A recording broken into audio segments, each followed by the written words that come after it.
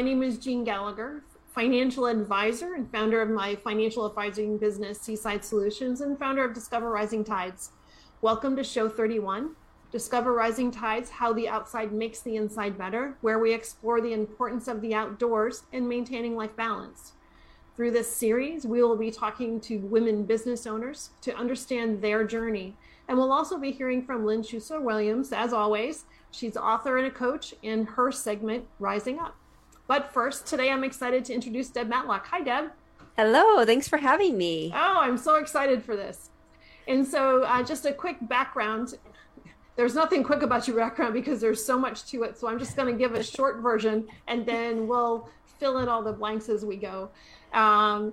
Deb grew up in Colorado and is deeply committed to nurturing the connection between people, animals, earth, and spirit. She spent 25 years working on a professional environmental and humane educator and naturalist. She's also a nature-based spiritual life coach and companion.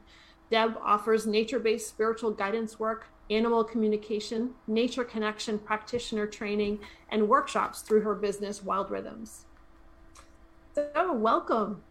Thank you. I'm looking forward to our conversation. We had a great time. I know when we were just learning about each other the other day. So I'm excited for this. So give us an idea about your business, but also what I want to dive into today is to talk about your business, but also the journey of where you started and how it's changed for you to bring you to where you are today. So let's start with that.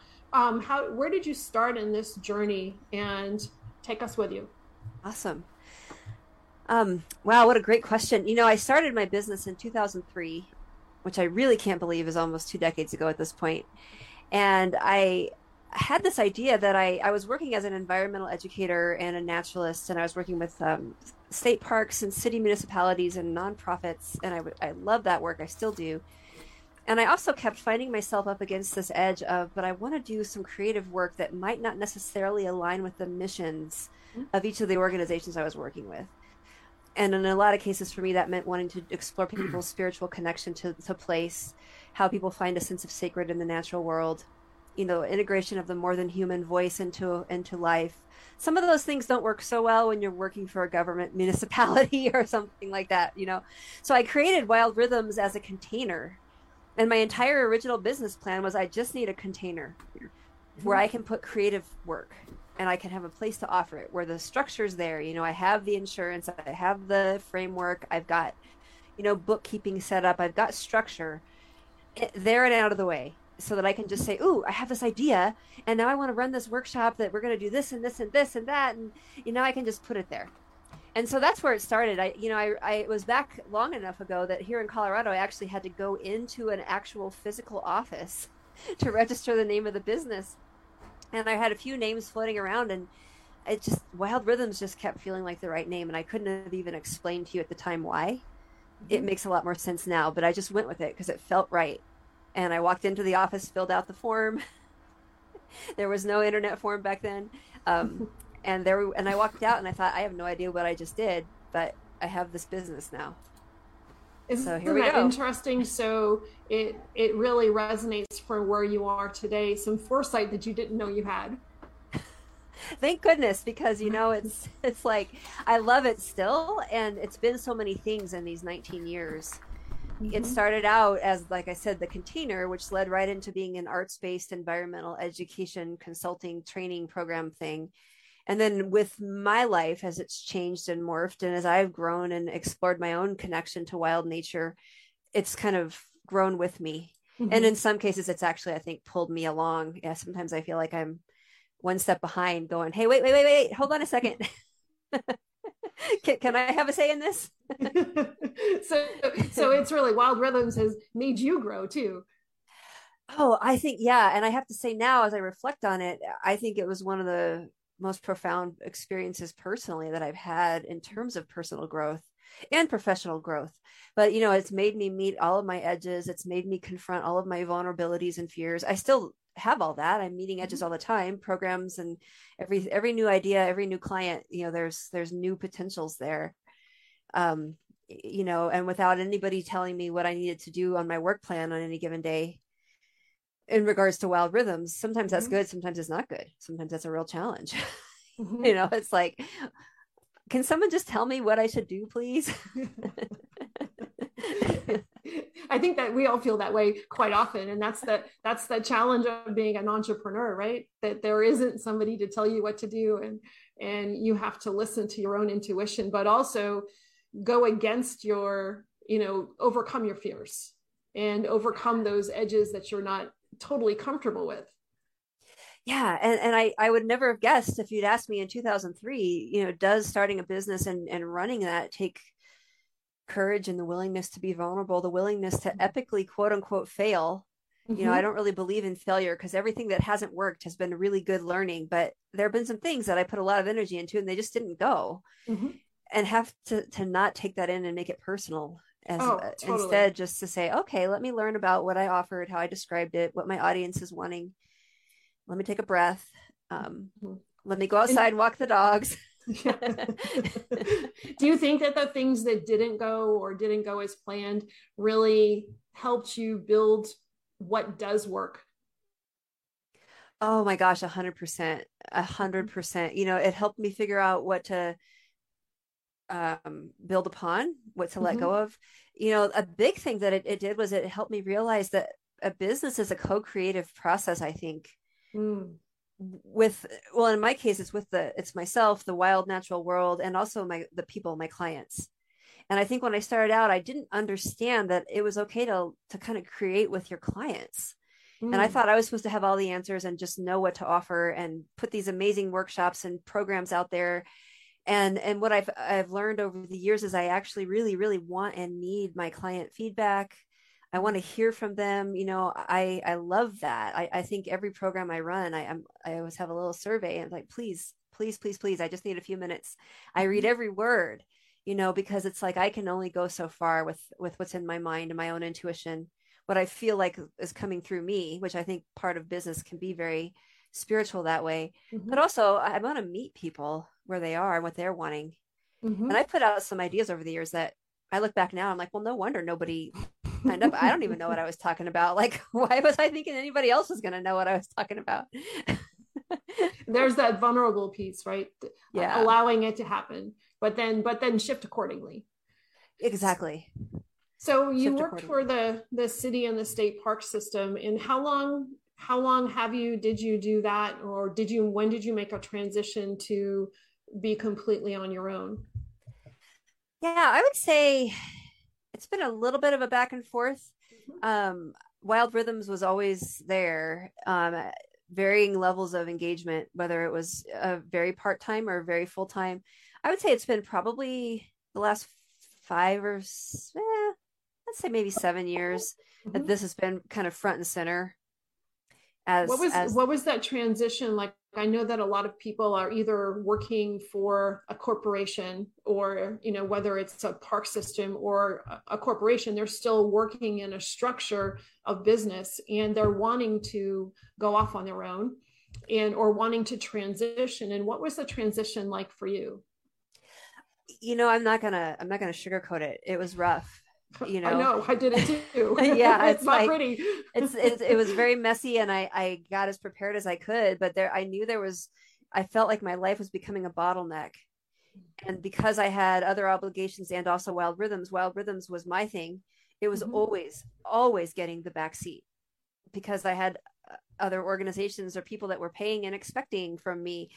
And so there was a lot of work that needed a lot of attention. And so when I made that shift, the first thing I did was spend several months really digging in and creating and building and refining my systems, on the inside of my business and all these things that just needed my time. But, it didn't generate a ton of income right then, Mhm. you know, and I still ask myself the question, I'm very open to the idea that, um, I don't ever want this business to be something that I have to force. Mhm. Like I want to do work that I love and I'm really inspired about. And, I'm very open to the possibility I may decide to bring in some additional work at some point, so that I can maybe do just a certain amount of this or Mhm. that, you know. And so that was the other thing I'm always trying to guard against is I don't want to lose my inspiration for Wild Rhythms because I put too much pressure on it. Mhm. So it's always a dance, I'm finding.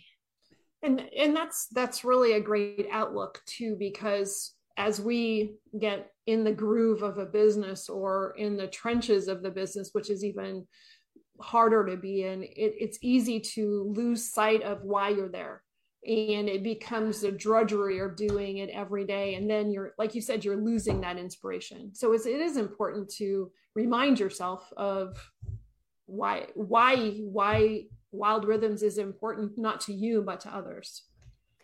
Yeah, and I like how you're saying that. Why are our businesses important to others as well? Why? I mean, Mm-hmm. I think business really, honestly, in one of its highest forms, can be this gift. It can be a service. It can be, all the beautiful things we often assign to nonprofits. I think business, the world runs on businesses, and I think conscious businesses that are very deliberate can make massive change. Mm. And I know as a solopreneur, that requires me to be inspired and not burned out. Yeah, exactly. It's Exactly. just Easier said than done easier sometimes. said than done. That's right. So tell us, what is Wild Rhythms today? Today, Wild Rhythms is a business that focuses on working with largely practitioners who are interested in weaving their own wild connections to nature, to their sense of sacred nature into the work that they're offering. And so I work with people one-on-one, also some training programs. And so I'm talking about, like I've got clients who are life coaches, forest bathing guides, therapists, educators. I had a hospice nurse as a client. People who want to Mm. weave their love of wild nature and their sense of their own spiritual selves in wild nature into unique offerings for their clients. And what I really love to do is help people like weave their passions and say, okay, what's this really cool, unique thing that isn't happening in the world yet? Because the world needs, I think, here's my big red flag, opinion coming out. The world needs as much creative nature connection work as we can put out there. And all the different flavors that people are going to bring to the table, that I have clients with ideas that I would never personally have thought of, but it's so cool. One client is a quilter, a seamstress person, and her vision is beautiful, and I think we need all that work to live on this Mm. earth right now. And so What that's do really, you yeah. No, what do you think that, so the nature connection piece, what does that do for us? Let's talk about that for a little bit, and how does the spiritual piece weave into that? Yeah, I think to talk about nature connection, the first thing we have to sort of talk about is what even is nature connection, and does it Mm. exist? There are certain languages that don't even have a separate word for like the human nature, and so it's hard in English. I find when I write and talk and speak about it, it's like my words almost create more of, as much of a division as we're trying to not have, like Mm-hmm. humans and nature, or let's connect with nature. It's like we're separate and there it is.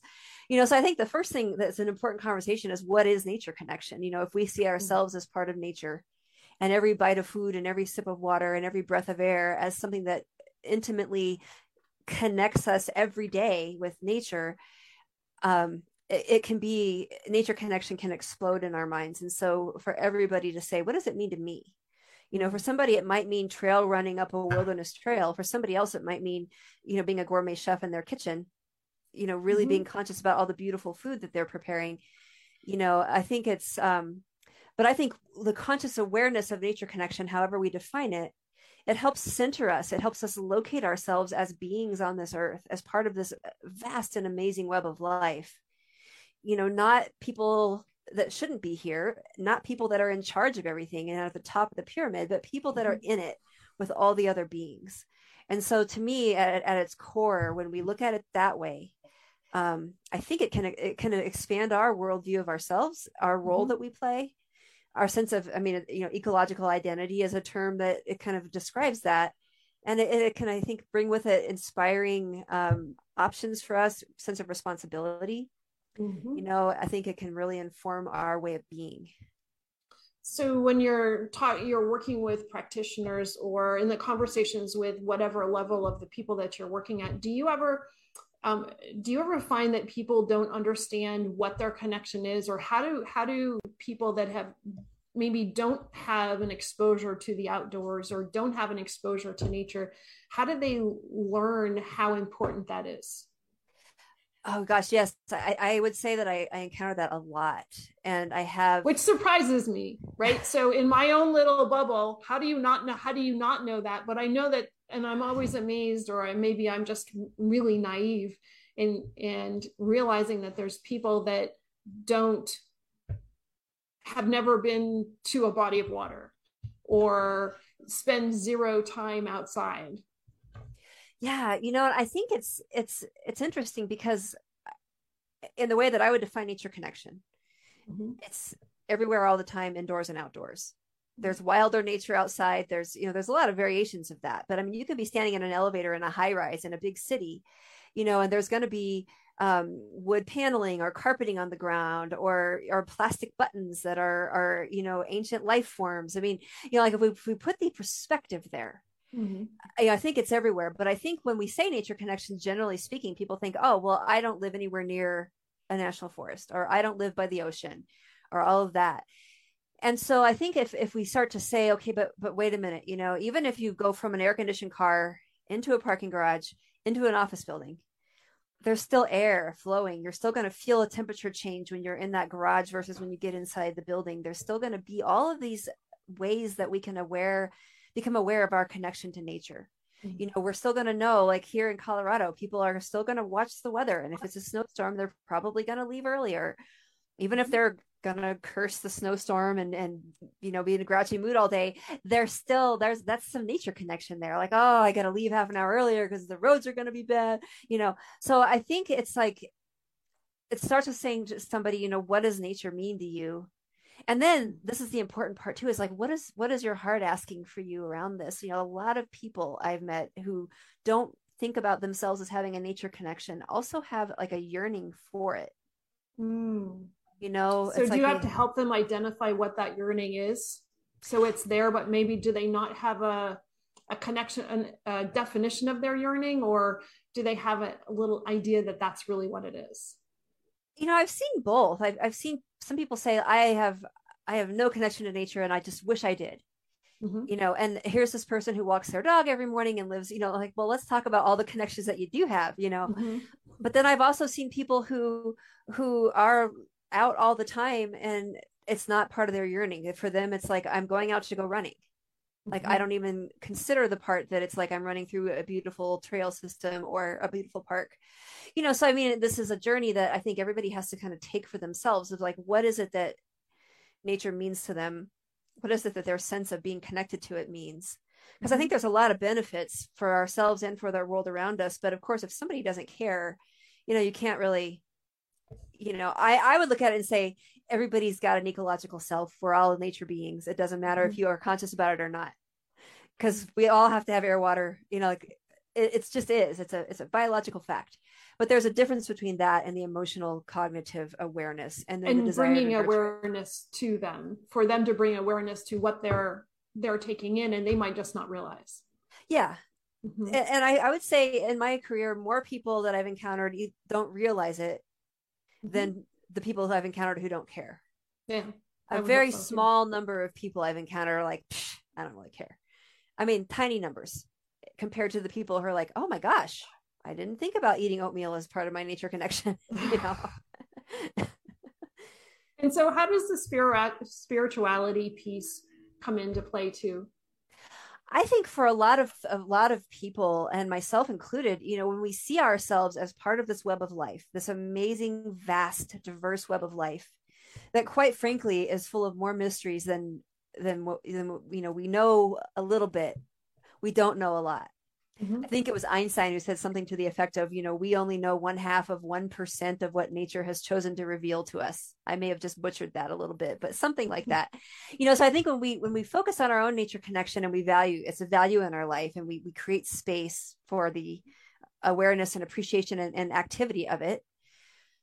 It like helps us to see ourselves. It helps us to dance with those eternal spiritual mysteries like life and death and meaning. I mean, it's really hard. Here in Colorado, you go on a trail for a hike, you're going to hit life and death. There will be a body of a chipmunk or a mouse or a part of a rabbit that somebody else predated. There's going to be evidence of all of these universal things that, regardless of our spiritual beliefs, regardless of our cultures, there's universals here about this mystery of being on this planet. And I think that nature, when we're conscious about our role in it and our connection to it, it allows us to see that in a way that it keeps us from pretending that it's not the truth, that we are living in this, we're living in a mystery. And our species has tried to answer that mystery for years. We're never going to fully answer it. We can only guess. Well, that's interesting. An interesting way to look at that as well, and the evolution of everything that we see around us also.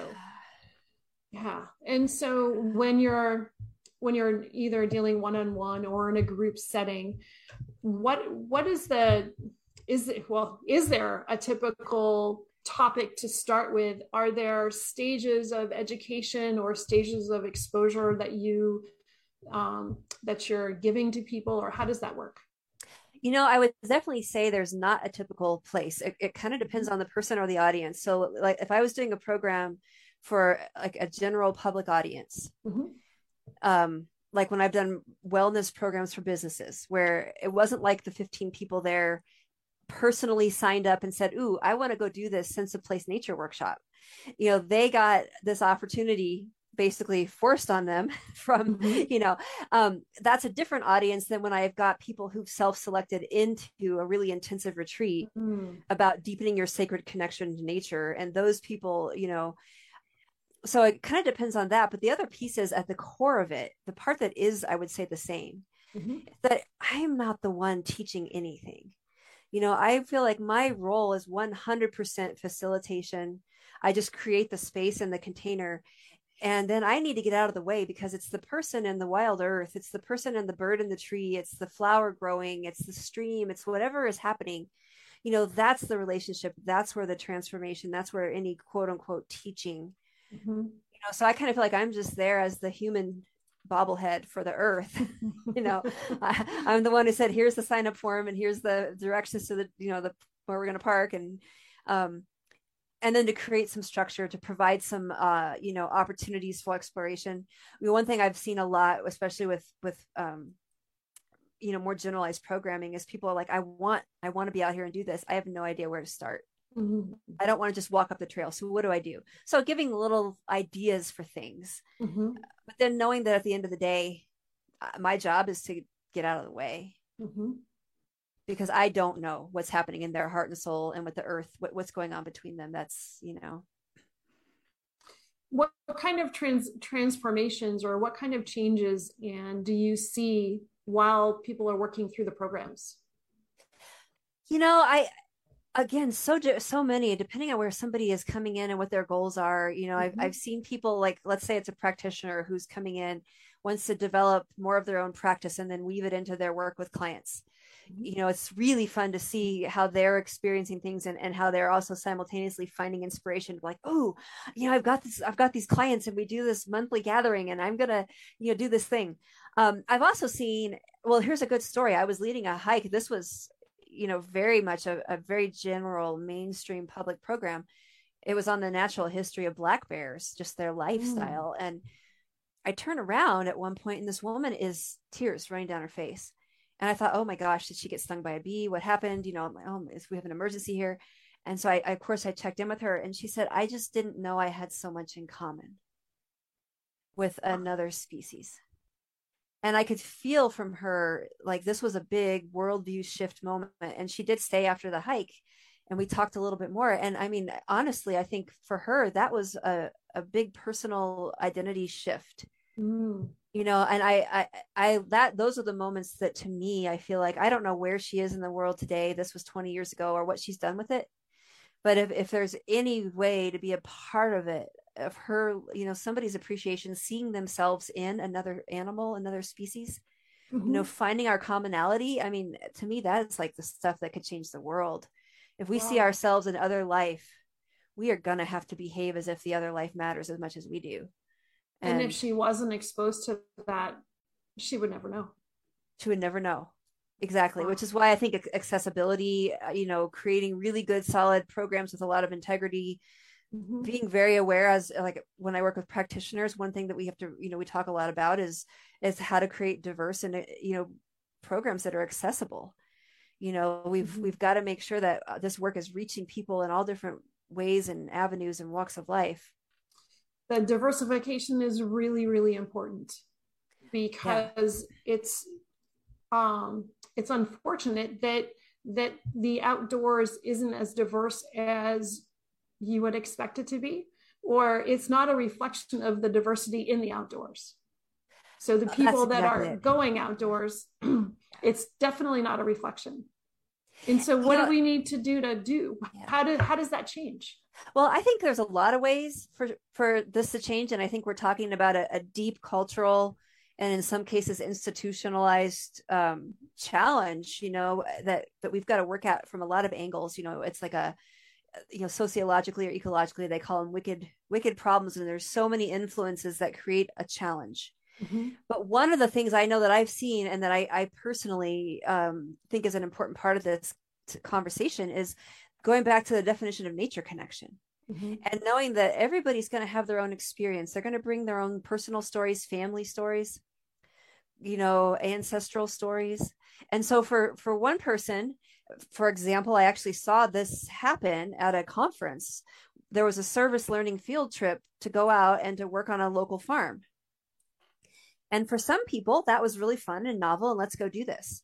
For another person who was raised in the Deep South, and her ancestors, as recent as her grandparents, were forced into, slave situation, servitude on farms. She was like, that doesn't feel good to me at all. Wow. And as a facilitator, we have to be careful and understand that this is where that personal definition and understanding of what nature means to each of us, what it means to connect, and what would actually be nourishing and helpful for us as individuals. Because for her, there were other ways she was going to have a better experience. And what was really, I was grateful to her for sharing that with all of us, because I was not aware of what she was going through. I was in the same little group that she was in, heading off to the farm for the field trip. I didn't know what she was dealing with. I was worried about, do I have enough water in my backpack? Right. My experience was different. And so I think that that's one of the ways is being sensitive to the fact that it does nature connection, sacred nature connection does not mean one thing, and nobody can define it for anybody else. And giving people the space to express how they're receiving or what they need. Yeah. And what would actually be inspiring and exciting to them. It's like this particular person was really, she was an entomologist, and, she lit up when we, started talking. So she just decided she would go to the farm and look at the butterflies and insects and, make it something for herself, but she still had to do that work for herself. That was something, it was a nature connection, professional conference. So she had that skill set. The practitioner in me said, yeah, but what if she didn't have that skill set? What's my response? How do I create that opportunity for somebody? And that can be a challenge too. Yes. But I think that, excuse me, if more people are creating a more inclusive environment, that's going to help too. Yeah. And that's where I think if more people say, okay, I have this passion, I have this idea, I have these experiences, and I want to create something out of this that I can offer. Then by nature of the very effort of that, it's going to become more diverse and inclusive. It's not just going to be one type of programming offered over and over again. And no matter where you are in the world, if you go to this program, it's going to look this way. That's not serving diversity. That's not serving inclusion the way that innovation would, I don't think. Yeah. So if we're offering nature to as many people as we can, that puts more people into nature. So let's talk about a little bit about responsibility, because you mentioned it before, and I think it's an incredibly important topic, is to understand what is our responsibility to support nature. If nature is going to support us, how are we going to support her? Yeah, I'm so glad you brought that up. And I know we kind of dove down this when we were meeting before the podcast. I think this is a really important piece that whether we're personally going out Mm-hmm. or we're working with clients or we're attending a program, is we need to say, what's the reciprocity here? And I think the answer to that can be as varied as there are people, certainly as there are places. I think it's first and foremost, it's an awareness and a commitment to finding a way to reciprocate. Mm-hmm. So for example, if somebody's always, they live in a neighborhood and they've got a trail and they walk their dog on that trail every day, you know, and it's just part of their life, maybe a reciprocation could be to set up a trail cleanup day or to go volunteer when one is set up by the organization who runs the trail or something like that. If it's a business and people are using private land or something, create a part of the annual business calendar to say, here's our volunteer days to go work and give back to the land. If it's let's say somebody like maybe this woman who had the experience on the black bear hike that I mentioned. Mm-hmm. Maybe a reciprocation there could be to find a conservation organization that supports bears and bear habitat and become a member. Educate herself more about that. I mean, I think the actions can be small, they can be large, they can be informal, they can be formal. Like I've certainly led programs where I was out of my own area, like a guest in another state, and I wasn't going to be back there. In those cases, I would encourage people to dig within and say, what would be reciprocal that you could do here? Especially a conference, for example, where everybody's from someplace else, versus the programs that I might do on a regular basis around where I live. My engagement reciprocity could be different. But I think we need to ask, and it doesn't have to even be direct. Like I know one woman who just decided to turn part of her yard into a pollinator garden. And that's her give back for all that she's gotten from the natural world, generally speaking, throughout her life. So it wasn't like she cleaned up trash in one trailhead. She just said, hey, I've got this little bit of land here that doesn't need to be grass. I'm going to make it this thing. So I think it's just, it starts with the awareness and the understanding that we are living in this collaborative, beautiful synergy with life around us. And we have a lot of power in that place. We don't have to be walking around feeling disempowered and depressed all the time because the climate, these are hard issues we're dealing with and they're real. And I'm not trying to make light of those by saying one little action is going to change it. But there's 7.5 billion people. If you start exponentially increasing those actions, then if half of those people did one little thing, it will change it. Exactly. We have a lot we can do. Yeah.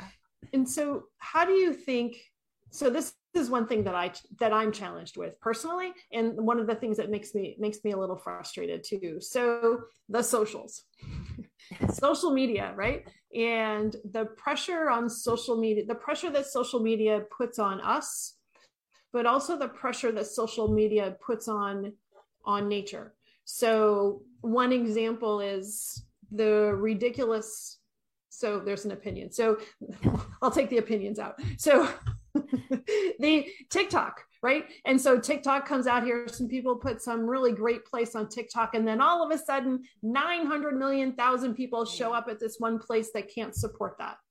That's happened in our area a bunch of times. Yeah. And so there's that one piece that the social media brings into play. But I think that the other piece too is that if we're looking at whether it's Facebook groups or Instagram, everything looks perfect. So we're either going into nature for the purpose of the gram. The reason that I'm here is to put something cool on my Instagram and I don't really care where I am. Or the other side of it is too, that I'm seeing all of these people doing these amazing things. I don't think I can do any of them, so I'm not going to do anything. Interesting. Yeah. Yeah. So social media brings into play, and it does bring good things too, but just picking at some of the challenges that I've seen out there. What are your thoughts on social media, and what do you see or what do you hear from people that you're talking to? Yeah, I mean, you're pinpointing a tension point that I also feel viscerally. As a small business owner, I've got social media presence. My business is about slowing down your rhythms and spending time in the natural world. So get off the computer kind of stuff, so like, where's that balance between connecting with my audience and not being like a spam for them, and I think what, going back to the reciprocal actions and how every little action adds up, I think social media, if we look at it as an ecosystem too, and we all check ourselves and our actions and we say, hey, what are we putting out there? and B, what's our intention, and C, what are we responding to? Mm-hmm. Like if we just don't respond to stuff that's icky, it's gonna take it away, from being the dominant thing. And we're gonna, social media is not gonna go away. And I do think there's some beautiful, amazing positives, and there's some Mm-hmm. very, very scary. It's like we haven't evolved as quickly as social media has, and we just don't know how to deal with it. Mm-hmm. And I think that those are, but I think in terms of the natural world, I've also seen it play a really important role. This trail is super muddy, from the rains last night. Stay away, it's getting destroyed. And I've seen like local park rangers be able to put this stuff out there like that. And, Mm. so I think if we just have our intention for what is it that we're doing, and how often, and like I said, this is a live and well tension for me. I'm constantly adjusting that just as a business owner in this realm, because it's a new frontier. Mm-hmm. Like when I started Yeah. Wild Rhythms, there was no social media. I mean, I don't even, like it was a whole new part to integrate. What the heck do I do with this thing? Right. Yeah. So I think Totally. if we But if it's, we use it positively, and we just start saying mhm, this is how it's going to be. mhm. It's an important thing to consider. Is what I like how you said that social media is in its own ecosystem. That's an interesting way to look at that. And then being conscious about how we're using it, because you're right, there are very positive ways to communicate different things that might be going on in nature. Yeah, and there's ways to inspire people to see the beauty around them, and there's ways, Mm. like because beauty is right outside our doors, no matter where we are. Mm-hmm. Literally, a weed growing up in a sidewalk is beautiful if you take the time to look at it. And I've seen some of that in social media. I've actually, found a photo that I've used in some blogs that are literally grass, growing up in a sidewalk. And it's so I think if it allows us to start to see that, I think what we have to do is deal with the addictive qualities of it, Mm-hmm. check Oh, ourselves. And I mean, it's real. it is. I feel it in myself at times, and it's like, oh my gosh, I've got a Mm-hmm. little app on my computer that I can turn on that will block all the social media, so that I don't just find myself unconsciously over there while I'm trying to do something Oh. else. Oh, wow. What app is that? It's called Freedom. I think it's freedom.us. It's great. And when you go to the site, when you're on a block, it'll put up a nice little green and white butterfly, and it says you are free. And you can set up, like I set up a social media and a news, and I called the little group of websites time sinks. So if I'm like, okay, I need to block my time sinks Oh for three boy. hours. And then you can set it for a certain amount of time. And then if you want to override that, you have to turn off your computer and start over. So you can't just go in and Oh, override it. You have to be, I and there's think I times think I need to do some research here. yeah, it's pretty awesome. And And I can feel it when I get close to the end. It's like 2 hours and I set it for 3. It's like, I just want to go check my messages, or like what's happening in the news, so I feel the truth of that. And I think we're all in a place as beings on this earth where we are dealing with that as a new beast for sure. it very much so, very much so. Yeah. And how do you feel that, do you see a difference? Well, there was a difference during COVID, but now that we're hopefully on the other side of COVID, what transitions have you seen in people through this time? As COVID started, I definitely, I think a lot of us saw a huge increase in interest in being outdoors. Mm-hmm. People living around trailheads. I mean, you can't park anywhere near a trailhead in I Boulder for the still last two can't. I'm years not for, happy. yeah. And at the same time, with that came a very clear, obvious understanding that that loving something to death is real. Mm. People like, oh, I'm just going to go climb this mountain, but I haven't, I don't really know exactly how I'm supposed to do this to be really appropriate. So I think it's shown me as an educator that where some important gaps are. I think that the love of nature excitingly got ignited. Mm-hmm. I've definitely seen more people out in the local parks here than I ever said before the pandemic. I also think it's an interesting thing that we're seeing as we're moving back into life. What are people going to do with that? I mean, there's there's some real challenges going on for, like, for example, in animal shelters right now. They're overflowing across the country because people got pandemic dogs and now their lives are going back, and to me, this is where we have to stop ourselves and say, okay, so what does deep, honest connection really mean? And how do we move forward, understanding our connection to the world around us in a way that is responsible and respectful? And I think it starts with education, and I think it starts with experience, people letting themselves learn some things, letting themselves understand, how do you be on this trail? How do you do these things? Or what does it mean to adopt a dog? Like really, really, really, what does that mean? And how is that part of wild nature connection? Because I think it is 100%. In my mind anyway. It may not make sense to everybody listening, but to me, there's no difference. It's about us as humans connecting with the life around us and not centering ourselves as primary in all cases. And that really speaks to the importance of your work in creating that deep, honest connection. And I think that it's a lot of work. A lot of people are doing various forms of this work. I think it doesn't have to just be nature workshops like I do. It can be anybody's work.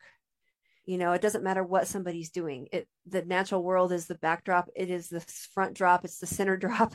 I mean, it's just it's an awareness piece, and it's just us saying, all right, we're part of it. We're all connected. The pandemic definitely showed us that.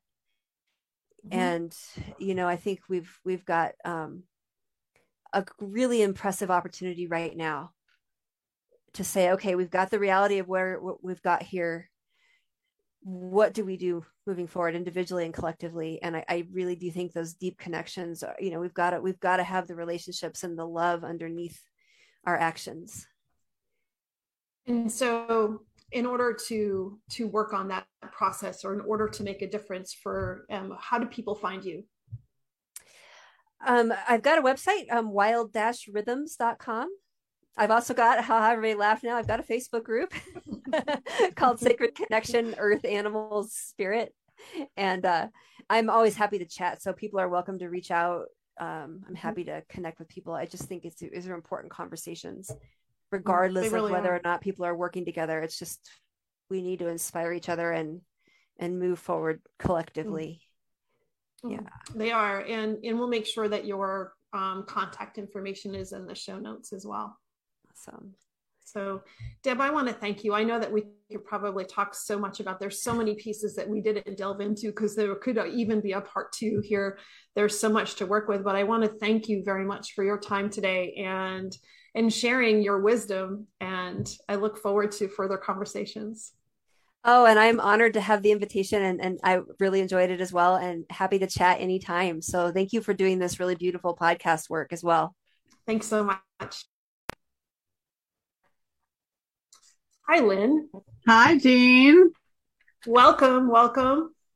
Thanks. And what a wonderful story that Deb was talking about, isn't it? Beautiful. So there's just so many things. I'm going to talk more about what Deb talked about because it's so fantastic. So I came to you today for the Rising Up segment, Jean, ready to talk about questions. So my coaching clients, and I'm not the first person to say this by any means, always talk about how I say that the quality of our lives and our businesses are directly related to the quality of the questions we learn to ask ourselves and what we do with the answers that we get. And recently, a friend of mine from college sent me an article that was all about questions because she knew I loved it.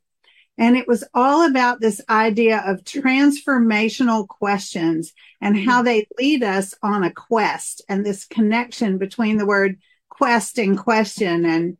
And maybe we think of a quest as a journey of soul questions and just so many things in that. And so nature obviously gives us lots of opportunities to find new questions to ask and to find new inspirations for new questions that can lead us to new transformational discoveries, things, aha moments like the woman on the black bear path that Deb talked about. And, I loved what she said about the language and where our language keeps us constricted unless we learn to question it, right? This idea of I'm going to have a relationship with nature means maybe I think it's outside of me. And so the language of our questions and how we can learn from nature to even question the way we form a question,